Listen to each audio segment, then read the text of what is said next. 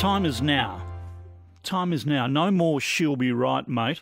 No more holier-than-thou campaigns about not allowing nuclear-powered warships into this country. Australia has today, only an hour ago, put on the big boy pants. We've got to start behaving like adults, and that means maybe the Australian culture has to change and encourage people to want to join the armed forces. The deal with the subs and more. We'll get to the detail in a moment, such as it is. And your reaction, 133693. But history has been made in the past 45 minutes, and it sounded like it. Accompanied by the Prime Minister of Australia and the Prime Minister of the United Kingdom.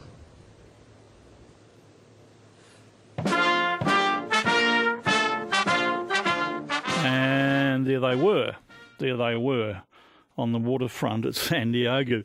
All the grand words and the words out of China. I think it says two things. One, there's an arms race beginning. Second, Australia needs to change its culture in a way I'll describe later. There's a threat. We're spending billions and billions, hundreds of billions of dollars on it. No longer will "she'll be right" do.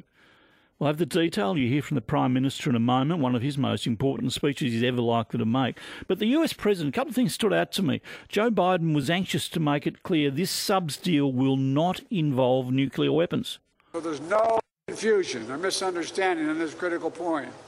These subs are powered, not nuclear-armed subs. They're nuclear-powered, not nuclear-armed.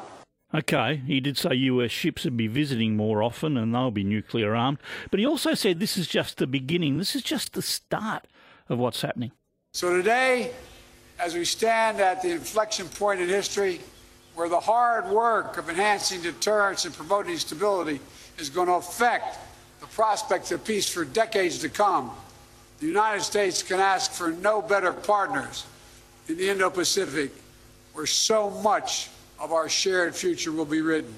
OK, they've been watching it in China. You can imagine what the reaction there is.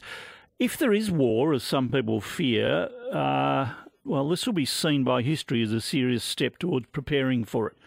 Anthony Albanese's speech, I'll play some of that in a moment, but he did stress the benefits at home rather than defence issue. More jobs, more expertise. He said defence will be the new automotive industry, which is a huge step, big step. I'll play most of his speech in a moment. It's important. It's historic, and he's spending hundreds of billions of dollars.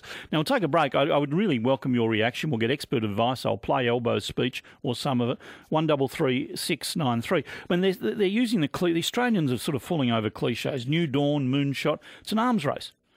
And I think our culture is going to need to become more alert to all that. We have to make it an honour, a privilege, a national duty, not national service, national duty to serve in the military. We need more of the sort of American South Korean approach where it is really a matter of national pride.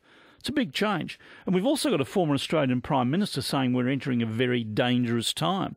Kevin Rudd, new ambassador, of course he says he'll save the world, but I haven't heard a Prime Minister use that sort of language before. Nobody wants war, but we'd rather spend billions on welfare, I guess, not war. Roads, not submarines, but we can't.